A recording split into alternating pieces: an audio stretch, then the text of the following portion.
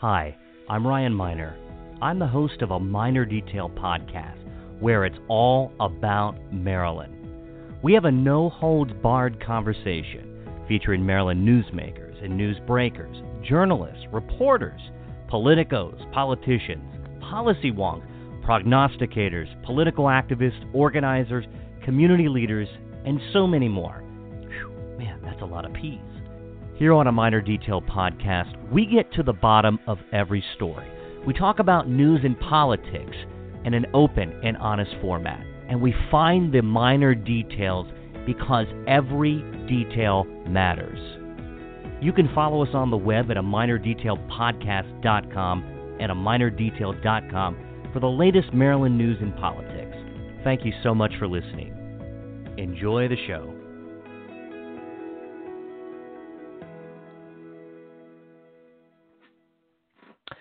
Welcome back to a Minor Detail podcast. My name is Ryan Miner. Thank you for tuning in on Sunday, August the 25th.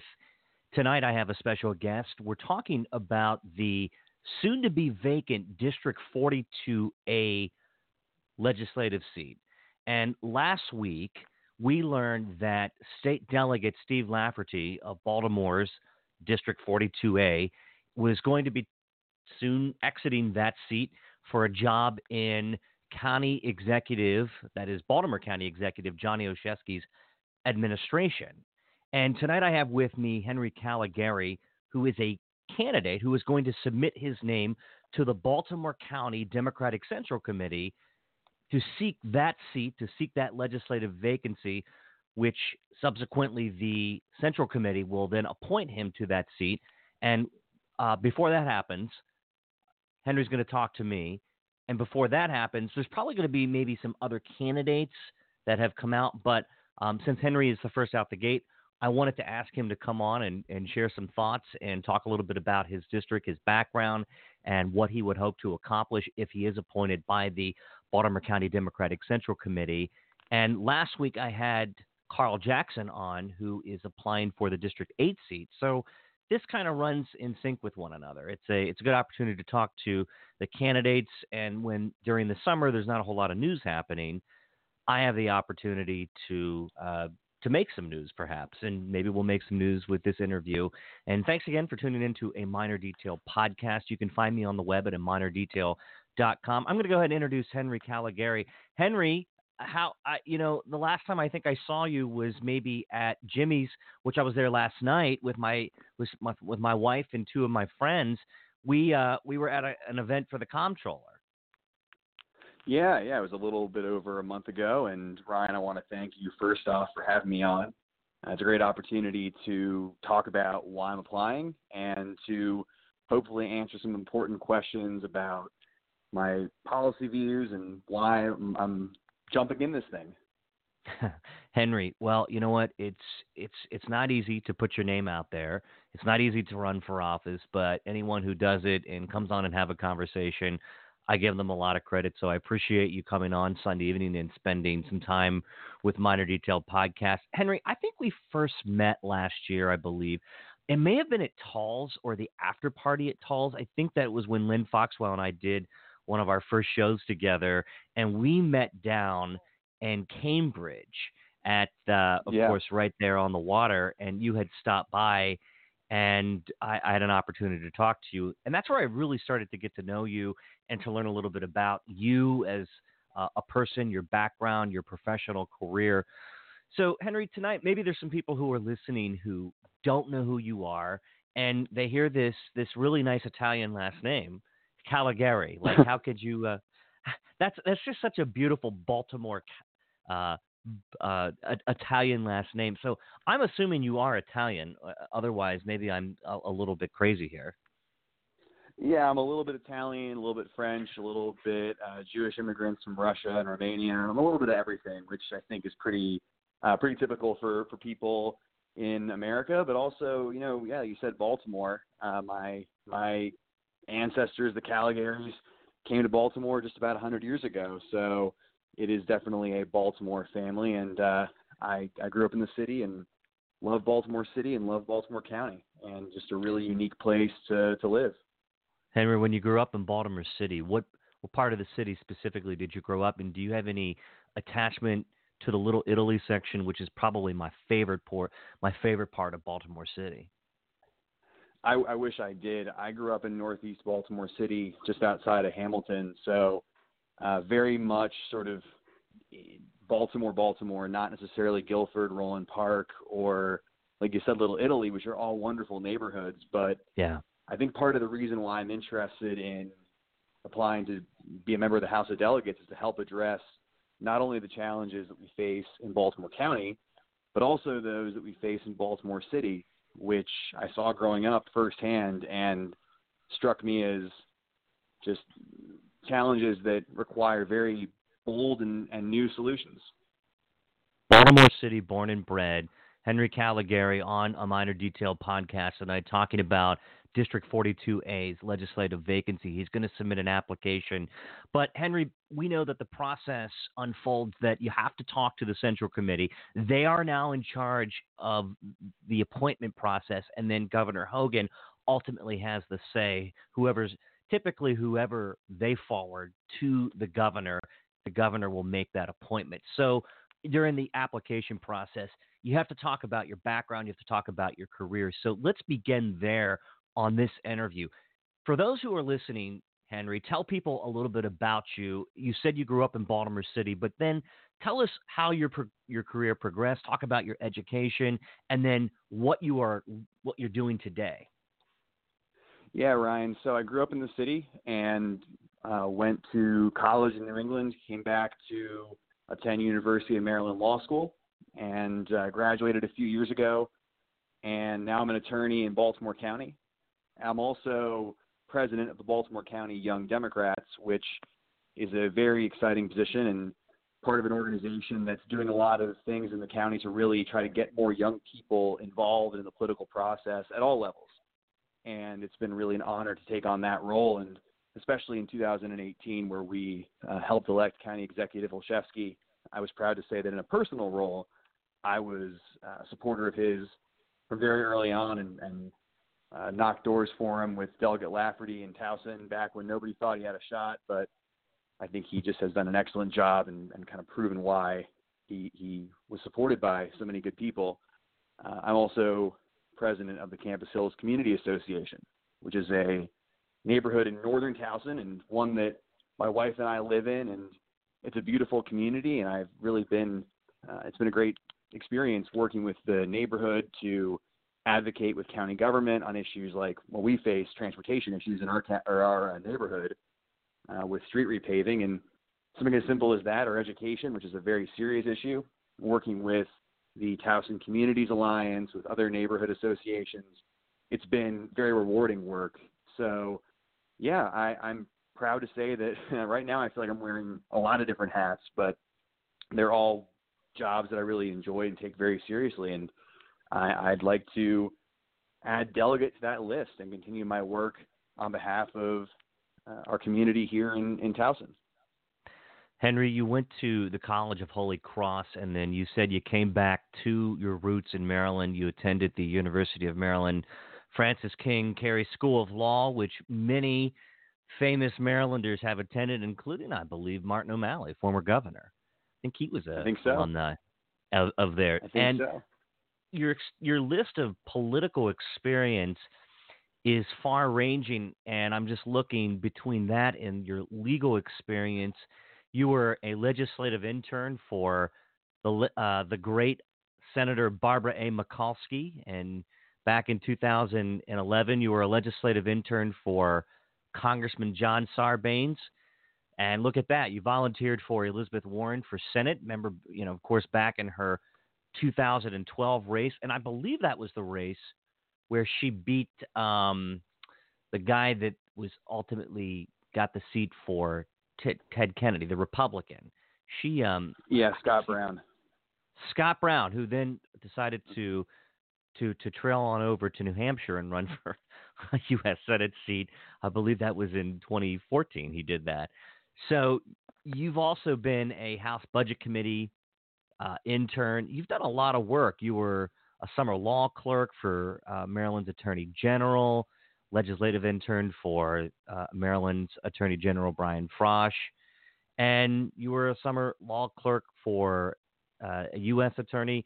Henry, was law always the chosen path for you? Was that always in your deck of cards since you were a young man looking to figure out what kind of career you wanted to do? Ryan, it really wasn't right off the bat. I remember, like I said, growing up in Baltimore and seeing the challenges that the community was facing. And what I really wanted to do was to go into a career where I could have an impact in helping people and working with communities and different groups, whether it was the government or NGOs, to affect positive change in the communities that I lived in. And what I've been able to do as an attorney is kind of through law school acquire some of the skills to better do that. And I hope that I've been able to take some of those skills and apply them in positions like community association president or with the Young Democrats. And so for me, law was more the result of wanting to be able to advocate for people. And it ended up being that's one of the better ways to do it. And I've really enjoyed it so far. It's not a profession without its flaws, certainly, but it's one which definitely it gives you an opportunity unlike any other to be an advocate. Practicing law, of course, is something that is fundamental to many people who get into the career of law. That there's some sort of aching to give back to a community. Maybe there's a social justice issue. Maybe it's wanting to defend people who otherwise wouldn't have access to an equitable defense. Maybe it's to right some injustice that occurred in our system, or to improve upon some of the systematic injustices inside our criminal justice system. Henry, what was you mentioned earlier that you wanted to give back, and through the law, I think there's an opportunity, most definitely an opportunity to do that. So what was that? What was the drive for you to jump into a career in law? Sure. I think specifically in my experience with the Attorney General's office, specifically with the Consumer Protection Division, really was about, again, helping people who otherwise wouldn't have a voice in the process. I think very often in politics and in law, people with the bigger pocketbooks tend to dominate. And I think that just goes directly against what our nation's principles were founded upon, which is that basic fairness and basic opportunity for all.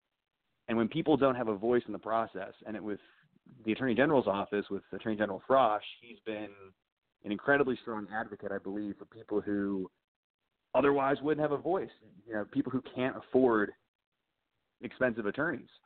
And I work in private practice now, but that principle of everybody gets a fair shot under the law is what really motivates me in my work right now. And it's one thing that's motivated me to jump into this race, is that Delegate Lafferty for a dozen years has been an incredibly effective and strong advocate for the people of Baltimore County and the people of Maryland at large, to ensure that we have a state and a state government that works for everyone and not just for those who are well connected. Of course, a career in law, and as you've had experience working with as a judicial law clerk. Now you're in private practice as an associate attorney for Hussman, Jones and Miles in Hunt Valley. But of course, a career in law certainly enables one to better understand how the law is made at the state level. Now, some people might gripe and groan to say, "Oh no, another attorney in the Maryland General Assembly." But I think that attorneys do have a special skill set in that they understand how the application of a law is applied, how it's made and created, to whom it affects. And I think that gives you some valuable insight into how our state laws are made, how they're executed, and how the law would dictate what kind of society Maryland wants to be in the future. Henry, tell me a little bit about your private practice. Is it a general practice? Is it criminal law? What kind of practice are you doing now? We're a general practice, and I describe it to some of my friends as kind of an old school law firm in a good way, in that we're the kind of firm where if people want to come in and just need representation, we can bring that to the table. We're not the kind of firm we're not a large firm, we're a small firm, 3 attorneys, and I like to think we do great work. Do a variety of cases, and again, being a small law firm also, Ryan, what I've got to experience is the perspective of the small business side of things. And again, being a small firm, we don't have the luxury of kind of having the massive list of clients that the larger firms do. And so for us, every month is a matter of bringing in clients and doing good work and delivering results, or else we're going to be in trouble. And the firm has been around for a very, very long time, but by the same token, I have a newfound respect for what small business owners have to go through in balancing costs with making sure that you still deliver a high product to your clients, and understanding how the impact of things like the cost of health insurance, how that has a huge impact on the business side of things, even though it, in kind of a direct sense, has nothing to do with the business itself. So I definitely it's given me a profound respect for the challenges that small business owners in Maryland face. Henry, in addition to your work at a law firm, you are the president of the Baltimore County Young Democrats, a task that, of course, has reward, but you've spent a lot of work building the apparatus inside of the party structure. Tell me a little bit about your work with the Baltimore County Young Democrats and what you've been doing since November of 2017 when you first took over that role. Yeah, it was an exciting time, because right around when I took over, it was the 2018 race really gearing up for governor, for county executive, for the legislative seats. And our focus was really on Baltimore County and on ensuring that we elected Democrats who would share the values of the younger generation. And of course, young people have a wide variety of views, but there are a few issues that I think we all are or at least a strong majority of young people agree on. And those are issues like protecting our environment and fighting climate change, issues like addressing the cost of health insurance, issues like making sure we have strong public schools, because we're not just college students and recent grads. I have a wife and we live in Towson, and so very much a factor in why we decided to move here was the quality of the public schools. And young professionals and young parents all around the county and all around the state are making those same decisions. So quality public education is a huge issue, the cost of higher education. So all those issues we really focused on helping candidates who reflected and understood the concerns of younger people. And Johnny Olszewski was, on a personal level, an obvious choice. He's a young father himself, and someone who really has a lot in common with the millennial generation. And for that reason, it was a natural fit to support him, and I was thrilled when he won the primary, and then our organization went to work for him in the general election. And, of course, Johnny Olszewski won the general election handedly, and the primary is a little bit different story. They came within, I believe it was, 10 or 11 17 votes? 17 votes, yeah. Similar here crazy. in Montgomery. No, go ahead. It was a similar situation here in Montgomery County. Mark Elrich, our county executive now in Montgomery, faced off with 5 other opponents, but the race boiled down to 2 top candidates. He came within 77. He beat a primary opponent by 77 votes, and it was just a remarkable election experience in the primary. And then now, of course, we see County Executive Johnny Olszewski. He's all about the state. He was at Mako conference during last week. I saw him there a couple of times. So he's getting his feet wet with county government. He's no stranger to it.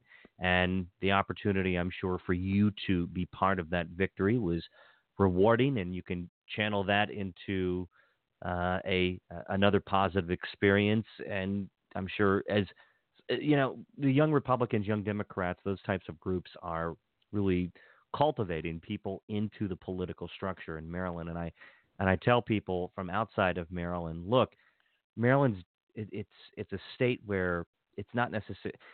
The national politics often leave a bad taste and or a different feeling. But here in Maryland, all of us, we see each other, we work together.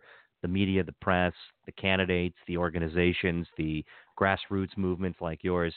But it's very different, and I think it's a much happier place in a state like Maryland, and you can actually get something accomplished. So I'm happy about absolutely. that. I mean, I think that's Ryan. I think that's a good point. Is that just looking at Baltimore County alone, the county executive put forward a budget this spring which addressed a lot of very difficult issues. Unfortunately, he came into office with an $81 million deficit, along with some really major structural challenges in education. There's a pretty clear need for new public high schools, and he put together a budget and worked with both Democrats and Republicans.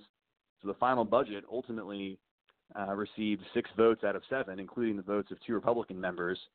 So it really was a testament to what you're saying, that yes, there are divisions in Maryland, there are differences about what we believe in, and those are very important, but it's a little more sane in our state, in our county, when it comes to actually getting things done. Well, for the most part, I will agree that, but Maryland can get rowdy at times. So, Henry, here we are. Soon you will be submitting an application. Delegate Lafferty has not officially resigned as of today. I think it's happening in September, in the beginning of September. Do you have the exact date when his resignation will take effect? I don't. I've heard rumors and speculation, but I believe it'll be in sometime in early September as well, before he starts his job as sustainability director. And it really is a shame that we're losing him as a delegate, but I'm happy that he's going to be taking on a job that he's been involved in on the legislative side for all 12 years he's been in Annapolis, as far as the environment and sustainability. So now he gets to implement what he's been working on from that side, and it's kind of a great capstone to a very successful and very impactful career. Henry, you're a young guy, and a question that's often posed at people to say, look, you're working for a law firm now, and I think a fair question to say is, why in the heck would it? You talked about public service, but why in the heck would you want to give up 3 or 4 months of your life and spend that in 3 grueling months in Annapolis for very little pay? And I think state delegates make $43,000 a year, which is not a whole lot of money these days. And it's like, why would you want to give up you're not giving up a career, of course. I'm hoping that then, if you're appointed, that your law firm will work with you to be able to manage that dual schedule as a state delegate. But I think I ask anybody, it's like, why do you even want to get into all this? I think that's the central question, right? And for me, I kind of go back to I'm a history buff, Ryan, and my wife would call me a history nerd, but either way, my favorite president's Theodore Roosevelt. And he said something along the lines of, you got to be the person in the arena. And for me, I care a lot about these issues that affect our community, whether it's the environment and how climate change is going to impact my life, my future children's lives, the issues about education that I talked about a little bit before. I mean, these are going to have a major impact, and it just didn't feel right. There's this opportunity to get more involved, and it didn't feel right to sit in the sidelines while these major issues are not being fully addressed. I mean, I think we've taken major steps in Maryland in the right direction, but more work needs to be done, and I want to be on the front lines for getting it done. That's not to say you can't be involved in other ways. I think journalism is one major one, nonprofit work, community work, but I believe this is a unique opportunity at a very important time to make a difference, and that's why I'm applying for Delegate Lafferty's position. Being in the arena is where people want to be. They want to be able to affect change at sometimes not necessarily at a rapid pace, but incrementally. And in order to be part of that, you have to be up in it. And I know that from my experience, people said, well, Ryan, do you want to go? Do you want to cover politics? Then fine, go to Annapolis. And I said, okay, I'll go to Annapolis. And I went and for the first time, I covered politics and trying to grow my media outlet as best as I can. And so here you are. So I want to get in a little bit about the district itself, and then, Henry, let's talk some policy. Henry, tell me a little bit about District 42A, the geographical boundaries, a little bit about the people, perhaps some tidbits about some commerce issues. What are the issues directly affecting the specific district, and then we'll jump into policy. Yeah, 42A, which is part of the bigger District 42, covers most of Towson. So it goes from the city line up to 695 in the north, and then goes kind of out towards West Towson, and then out towards like the Lock Raven Village, Hillendale area to the east, if people are familiar with that. So it's basically the majority of Towson. And the community itself, it's really an interesting area. You have a unique combination of these kind of idyllic suburban neighborhoods, including Campus Hills, where I live in, but you've also got Towson University, and you've got the student population there. You have downtown Towson, which is rapidly growing into kind of an urban core, and it's a really great community. I've been very involved in it since we moved here, and it's exciting to see the changes in my neighborhood. It was built in the 50s, and you're seeing a lot of the older residents moving out and a lot of newer families, including my own, moving in. And it's exciting to be part of that change, but also to spend time chatting with the older neighbors who remember when the Baltimore Colts players used to live around the corner, or when the bowling alley was owned by Johnny Unitas. And it's a great combination of things. In terms of, you mentioned commerce, Towson University and President Kim Schatzel have done an excellent job of turning a college that I think for a very long time was a local school into really a regional powerhouse. And they're doing a lot of great things there. And they're really helping to drive the growth in Towson. We also face our own challenges, though, of how do you balance development and growth with preserving open space and working with the communities themselves. And that's a challenge. And it's one that I think on a local level is going to be determinative of where we move as a community. Are we going to be a community that can balance environmental concerns and community concerns with economic concerns, or is it going to go one way or the other? So I'm excited to see that, though, because it's a growing area. And I think Delegate Lafferty has done a great job of ensuring that it receives strong representation in Annapolis on schools, and ensuring that the environmental concerns a lot of residents, including myself, have are well addressed. Henry, you're a Democrat, and the state itself is, by registration alone, is considered to be overwhelmingly Democratic. However, we have a Republican governor, and Maryland, I would say fairly that it's more of a purple state. And as we know that some of the bedroom communities around our major cities, including Baltimore City, Towson is not a hardcore progressive bastion, and neither would be portions of PG County down where I live near the Metro DC area. Now, in portions of Montgomery, it can be very progressive, but Maryland is a unique state. The Eastern Shore is very conservative. Western Maryland, where I grew up, in Hagerstown, is certainly conservative, and places like Howard County, I think they're trending more Democratic. And but the state, I would think fairly is to say, is a purple state. And how do you fit into this partisan mix, Henry? Are you on the scale of being a progressive Democrat or a moderate? How would you classify yourself? Oh, Ryan, I guess I'd say I like to think of myself as a common sense progressive. I do believe very strongly in the values of the Democratic Party. But I also think that we have to understand that, like you said, not everybody is on our side all the time. And I can speak to that as a husband of a registered Republican who my wife is very moderate and quite socially liberal, but we have these dinner table conversations about local and state government, and we do disagree from time to time.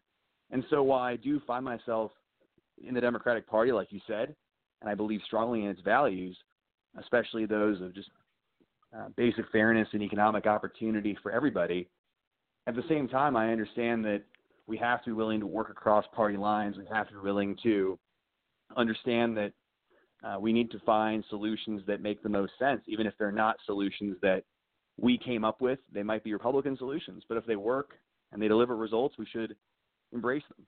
And I'll just say that it's been a pleasure as a community association president working with the councilmen from our district who's a Republican. And we don't always agree. There are decisions he's made that I disagree with, but still we can work together to deliver results for our community. And so, again, I'm a progressive at heart, but I'm also willing to find common ground to move our state forward. That's what I would do if I was a delegate in Annapolis. Henry, you had a huge endorsement last week when you first announced that you were running or submitting your name, rather, to the Baltimore County Democratic Central Committee. Our state's comptroller, Peter Francho, who, of course, needs no introduction and has been a guest on this show several times and made some news himself last week when he announced that he was considering a 2022 gubernatorial bid. Comptroller Francho endorsed your campaign and said that you would be a great addition to the Maryland House of Delegates, of which Comptroller was a former member of. Tell me about that. What was that like for you, having that endorsement? It was very exciting, and I didn't necessarily expect it, certainly as quickly as it happened, but it was very exciting, Ryan. And, the comptroller and I, we don't agree on everything. I have my differences with him on some important issues, but at the same time, what I do like about him is he tells you what he believes and doesn't hold back from it. And he's made his fair share of enemies, and I can understand why in some cases. But at the same time, here's a man who has taken bold stances when he believes in them, and that I think is something which people find refreshing. And again, if I'm lucky enough to be appointed to the House of Delegates, and if Comptroller Francho were to be elected governor, I'm sure there'd be times when I wouldn't vote his way, but we'd be able to work together, I'm confident, to deliver results. Like I said, on education, for instance, I think his advocacy for new school construction funding, that's kind of that common sense progressive approach to there's a problem. It can't be solved at the local level. We need more state funding, Baltimore County does, to build a new Towson High School, a new Delaney High School. And that's an area where I think we'd be able to work together to deliver results. Certainly an area, of course, education has been front and center. And, I'm glad that you mentioned where you agree and disagree with the comptroller. It's going to be an interesting race. And, the comptroller does like to talk about machine politics, and that's something that anybody who has ever spent any time in Annapolis, they understand that oftentimes there is a feeling that the wheels turn, and when leadership issues a dictum to its members, they fall in line. And Henry, would you be willing to say that you would be an independent independent style Democrat, meaning that yes, you're a Democrat, of course, and many of the priorities that the party will champion, you will happily go along with, support and vote for and sustain and champion yourself. But then would you be willing to stake out your own independent streak in the House of Delegates? Well, Ryan, I'll put it very simply. I'm going to work to do what is best for my district. And I think as Delegate Lafferty has shown, most of the time, whether it's on, like we talked about, school funding or on the environment or on healthcare, that aligns with the leadership. But if there are times where there's a clear break between what I think is best for the people in Towson and central Baltimore County and what the leadership is saying, I'm going to vote for the best interests of my district. And I think that's something which should be the status quo and the norm. I, again, haven't been in Annapolis and haven't seen how that plays out in person, so it'll be very interesting to see. But my work is going to be for the people of my district. Fair enough. When you get before the Central Committee members, and they're going to, I would guess that they would likely ask you the types of committees that you would like to be placed on by the Speaker, and what is it that you plan to do as a state delegate? What issues that you're going to push, that you are going to advocate for? And every state delegate has three or four. That's why they get into this job. That there's their top issues, most important to them, most fundamental to who they are. What are those issues for you, Henry? Yeah, the top two issues for me are education and the environment. And I've kind of been repeating myself a little bit here, but I think these are the two crucial issues. As a young person, they impact my generation and the next generation very, very directly. For education, my number one priority is get school construction funding passed through the House and the Senate. It made it through the House last year. It didn't make it through the Senate. I'm going to work my butt off to get a school construction bill passed this year that ensures that we get a new Lansdowne, Delaney, and Towson High School. We get that process going as soon as possible. On the environment, I strongly support the Clean Energy Jobs Act, and I'd like to see us go further because we can't afford to wait while climate change has a humongous impact on our environment, but also on the future of our economy. And the Clean Energy Jobs Act not only helps our environment, but it also helps make Maryland a leader in creating clean, green jobs of the future. And that's something which I want to see expanded upon.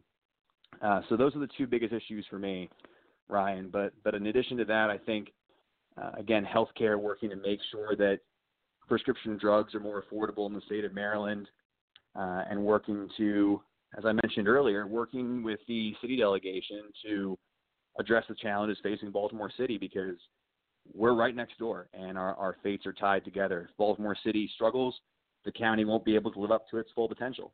And if the city thrives, then Baltimore County will be all the better for it. So those are my top priorities. Of course, the Clean Energy Job Act, it was a huge victory for clean energy and climate policy in Maryland this past legislative session. And then on April the 8th this year, the General Assembly did give final approval to the Clean Energy Jobs Act.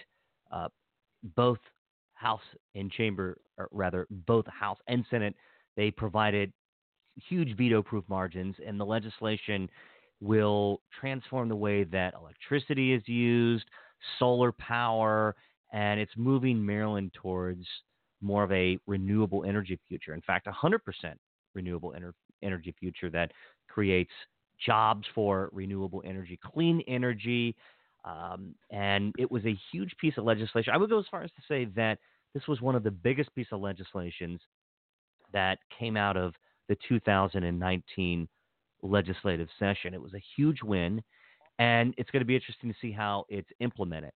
And I believe the governor, I don't think he signed it, so that just means in Maryland that they let it go into law. And so the goal, of course, is to achieve 100% clean energy by 2040, and the bill also increases the statewide renewable electricity standard to 50%. An issue that I covered, and I had I had some of the folks from the Chesapeake Action Fund on the show, the CCAN Action Fund, and so it was fascinating. And it's interesting that you say that. And I think it's gonna take off too. And watching the implementation is going to be something that journalists around the state can certainly cover. Now, you mentioned education, Henry. You know, in Baltimore County, that the Delaney High School, the air conditioning situation, that got a lot of coverage, got a lot of press coverage. It was an emotional issue. Kids going to schools without adequate air conditioning. How is that even how can kids learn in that type of environment? And that was a big issue for the former county executive, who has since passed away, sadly, in May of 2018 in the middle of a gubernatorial election. But Henry, tell us a little bit about that issue. Break that down. What happened with that, and how can we rectify that at the state? Sure. I mean, I think the challenges that Baltimore County has faced, and I'm actually going to paraphrase Councilman Izzy Patoka, who is, I believe, the fourth councilman at district. He said recently that when Baltimore County looks at itself in the mirror, it sees a 200,000 person, fairly sleepy, suburban and rural county. But the reality is that we're close to 900,000 people, an increasingly diverse and increasingly urban-esque community with areas like Towson, but also on the west side where you have very, very rapidly developing areas like Owings Mills and Reisterstown. And to get back to your original question, Ryan, I think that we are now, with the current county executive, seeing the county take action that will address the challenges that you've talked about. And the state, additionally, I think needs to play an important role as well in understanding that our budget is stretched thin and we need more resources from the state to finish the work that the county executive Cam Minnett's administration began and the work that John Olszewski's administration is continuing. I will fight for that funding and make sure that we are able to make sure that there's a new Delaney High School, there's a new Towson High School, that Lansdowne High School, which is literally sinking into the ground, is also addressed, that the overcrowding and lackluster facilities at some of these schools, that's something of the past, because every child should be learning in a world-class environment, and for too long in Baltimore County, that was not always the case. Yeah. Let me jump to another issue, one that we haven't really discussed too much on the show, and one that I'm going to get into a lot more often. You're from Baltimore County. My wife, this is a big issue for her. She grew up in Reisterstown. What are your thoughts on keeping Pimlico at where it's at in Baltimore? Growing up in the city, I went to the Preakness a lot with my dad and with keeping Preakness. I'm sorry, my best friend. Yeah, no, I knew, I got you. But going to the Preakness, it's a Baltimore tradition, but I think that it's a really difficult issue because, again, unfortunately, the company that has been in charge of it has pretty clearly been taking resources that were meant for Pimlico and sending them to the racetrack in Laurel. And I'm concerned about the Preakness leaving.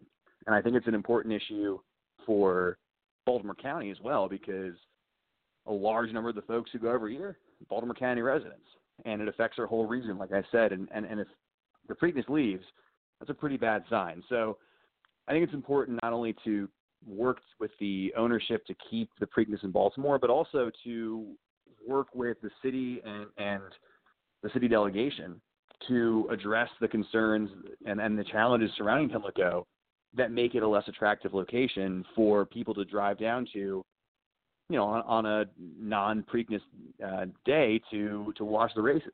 So it's a big challenge, but it's one that I think we can solve. I mean, I think we're creative enough as a state to do that. Fair enough. My wife would be halfway satisfied with that answer. There's a big keep Preakness in Baltimore yellow bumper, or not a bumper sticker, but a button, so to speak, on our refrigerator that was given to her by, of course, famed Annapolis lobbyist Bruce Bariano when we went down to Talls this year. So that was a big deal. And for her, I'd love to get one of those buttons. Well, I think Bruce Bariano, if you call him up, I'm sure he could send you one, and he would be happy to do it. Henry, another issue that came before a session this past legislative session, of course, the Kirwan Commission. You talked about education. Mm-hmm. The governor just gave a big speech at Mako. I attended it, the last day traditional speech, where governors unveil their policy, maybe a policy position. In that speech, the governor vowed that he will not raise taxes in order to pay for Kirwan's recommendations, which is hovering around $3.8 billion. And of course, when I talk about Kirwan, I'm talking about Britt Kirwan, who is the former University System of Maryland chancellor, and he headed a commission on improving and funding Maryland public schools. And this past session, there was legislation that moved to bring some of the commission's initial recommendations to fruition and more will follow. And as the commission continues to meet, there is this discussion that how are counties going to be able to pay for this? How are these local governments, county governments, going to be saddled with the cost of Kerwin's massive price tag? How would you stand on that? What would be your ideas for funding, and what can we do, and how would you tell your constituents how you would pay for this? It's a great question, Ryan, because like you said, it's to me at least, it's two major competing interests, which is how do we take care of the next generation of Marylanders and make sure they have the best schools possible? And quite frankly, we should have the best schools in the country, and that should be our goal, bar none. But at the same time, paying for it. Now, what I would say is the first step is we should, and I will, look at the state budget. We should go through it line by line and work to find any sort of waste, any sort of programs that have run their course or that can be better addressed in other ways, and say that needs to be cut in order to afford these crucial investments. I think revenue increases should be a last resort, but at the same time, I'm not willing to say to the next generation of Marylanders, sorry, but I'm not willing to pay a little bit more. And you can look at revenue, looking at the tobacco tax, looking at tax increases that might not affect the vast majority of Marylanders. I don't want to increase taxes. But at the same time, I also am unwilling to say to the next generation, you guys aren't going to get better schools because I'm not willing to pay a little bit more. It's a tough conversation to have. But in Baltimore County, we just had it. The county just raised income taxes for the first time in close to 30 years. And we were able to get a bipartisan majority to support that because at the same time, the administration was able to find a huge amount of savings in the budget by cutting out that waste and that redundancy. So it's got to be a comprehensive approach.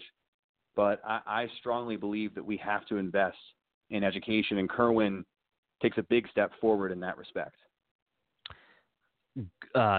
Interesting response that from all types of lawmakers and county officials during MACO, Henry. The big idea, the really what the big takeaway from MACO is that counties, how are counties going to be able to meet the demands of these recommendations? And you talked just now about that, and that's an issue I think that's going to really drive into the 2020 legislative session. That's going to be on the top of everybody's mind, and it's going to be a classic political fight, right? I mean, we can talk about having the greatest schools, but we have to be able to measure what we are spending money on to ensure that that's going to be the case.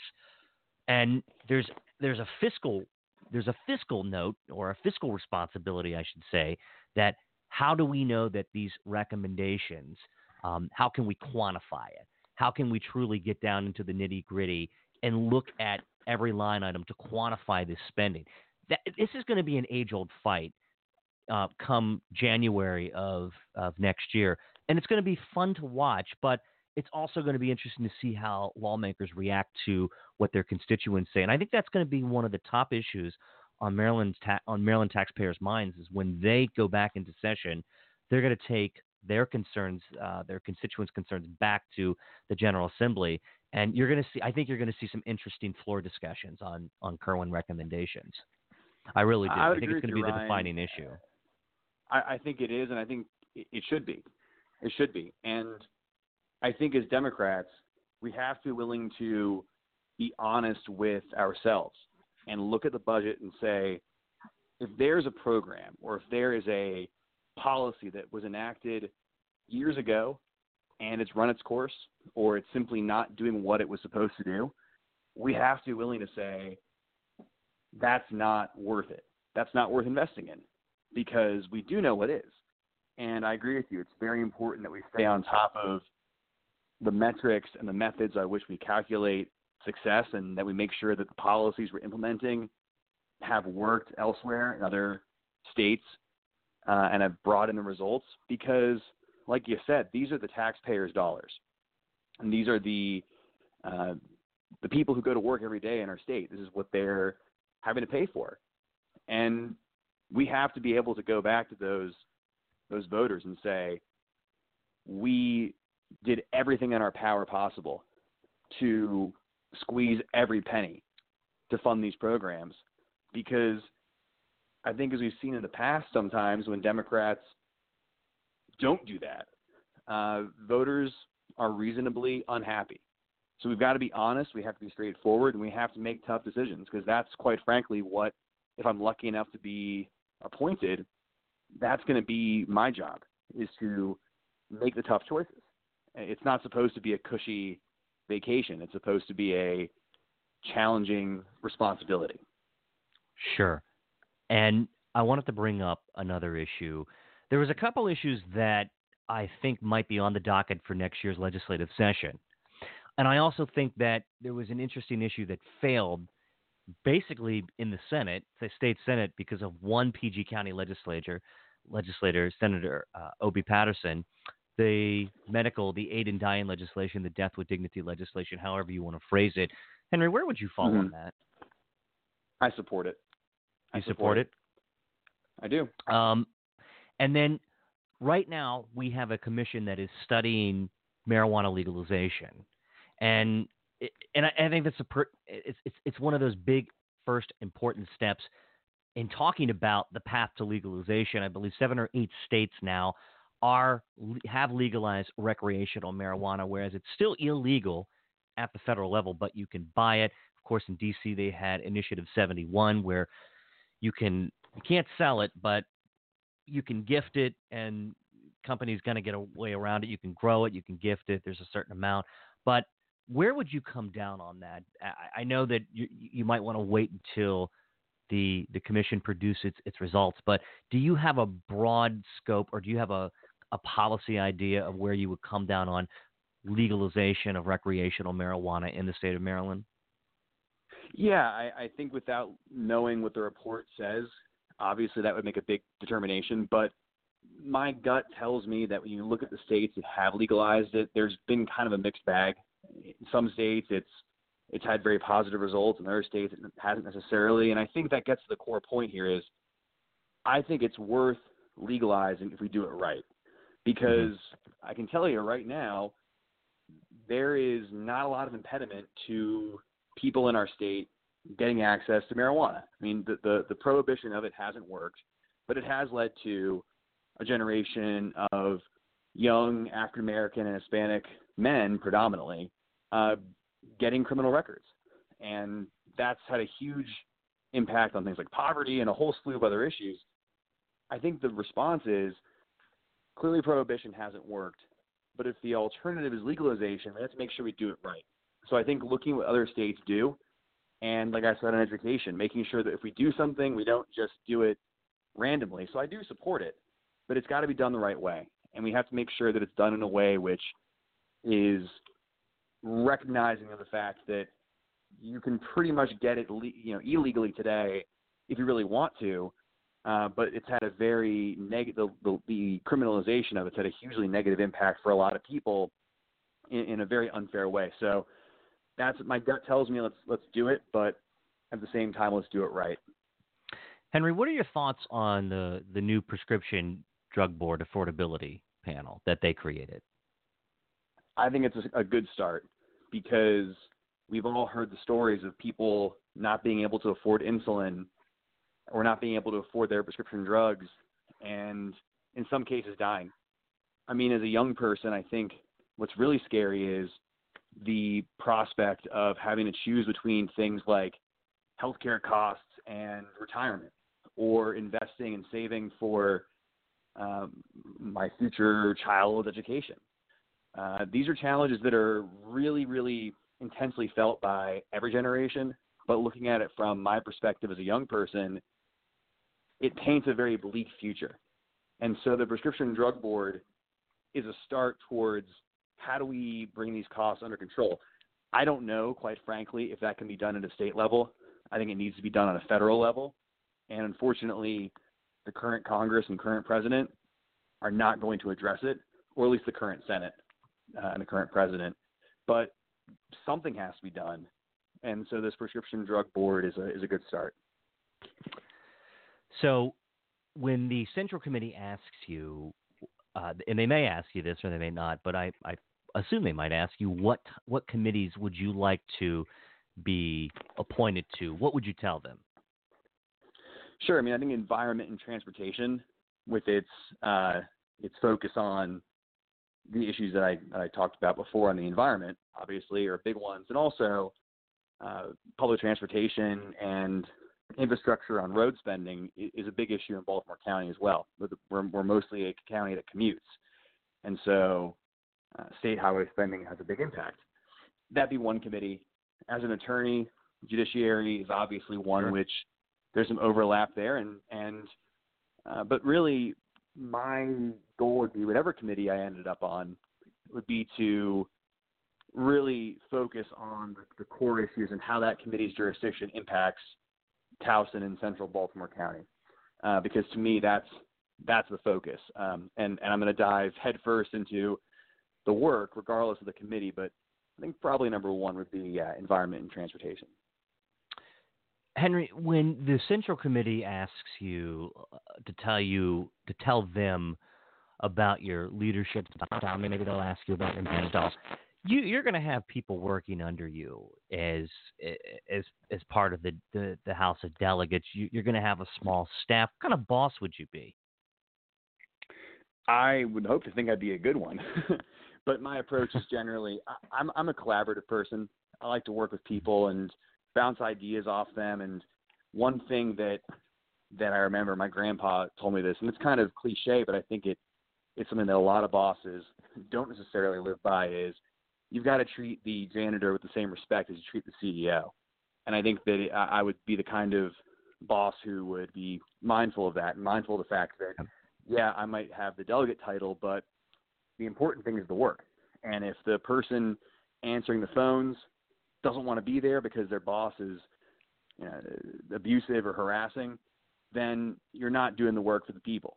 It's not getting done as well as it could be. So I'd like to say that I'd be the kind of boss who would work well with my staff and be collaborative and listen to their ideas about what I could be doing better or what the House could be doing better. Because just because I have the title doesn't make me any more important, at least in my mind.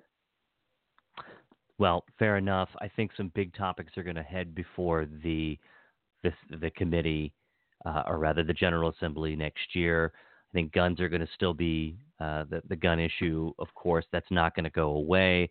The marijuana issue that we talked about. There's going to be some big economic issues that are going to appear before the General Assembly. Next session is going to be interesting to watch, of course. So, Henry, finally, as we finish the last 2 minutes of this interview, why do you want the gig? What's your final pitch to the Central Committee? Sure. So I believe that I can continue the work that Delegate Lafferty has in Annapolis. My experience, both in the political sphere but also as an attorney, prepares me to do that. As a community association president as well, I'm prepared to hit the ground running from day one. There's not going to be an orientation for 2 new delegates. It's going to be, here, get to work. And I believe I can do that better than any other potential candidate, quite frankly, right now. And in addition to that, I bring the fact that I'll be 28 years old if appointed, and bring the energy and passion and quite frankly, the new perspective as a young Democrat to Annapolis, which I think is a unique combination of experience but also youth and energy. And I'm excited to continue the work Delegate Lafferty has done and expand on it. And that's why I'm applying. Well, that certainly covers it, and you were succinct, and the art of brevity is a wonderful thing when we do podcasts and radio interviews. Henry, I sincerely appreciate you coming on, you making the time to spend with me on a Sunday evening to talk about your journey throughout this process. I hope you keep me abreast of what happens, and I'm going to be excited to see the other candidates who enter.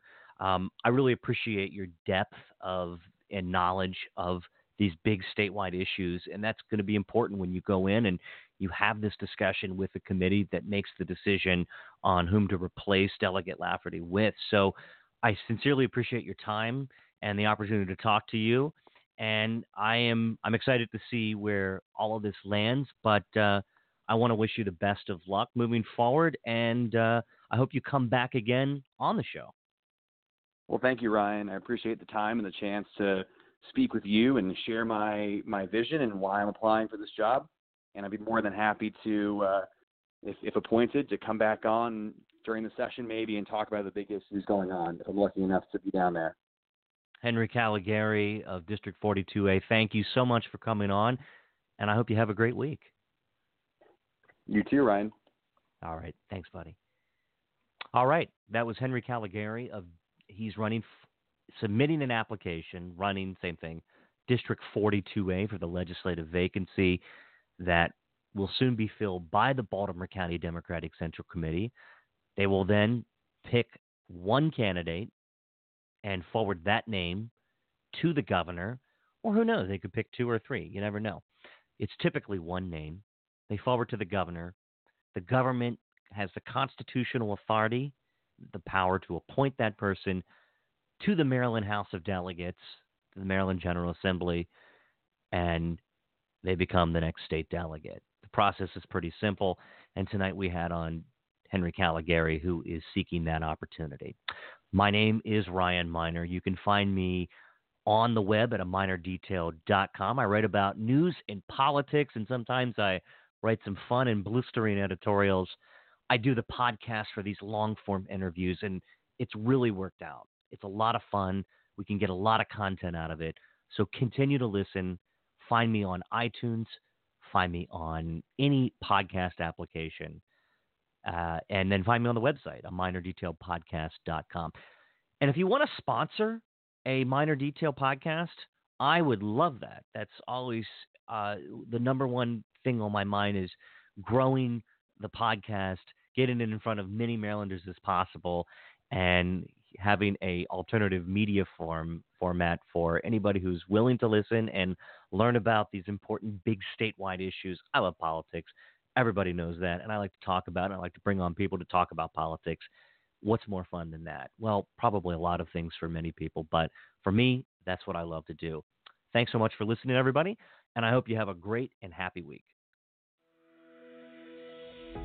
You can subscribe to a Minor Detail podcast on iTunes, CastBox, Overcast, or any application where you listen to podcasts. Like a Minor Detail podcast on Facebook, and follow the conversation on Twitter at AMD Podcast. If you or someone you know is interested in sponsoring a Minor Detail podcast, please reach out to me at ryan@aminordetail.com. Thanks so much for listening.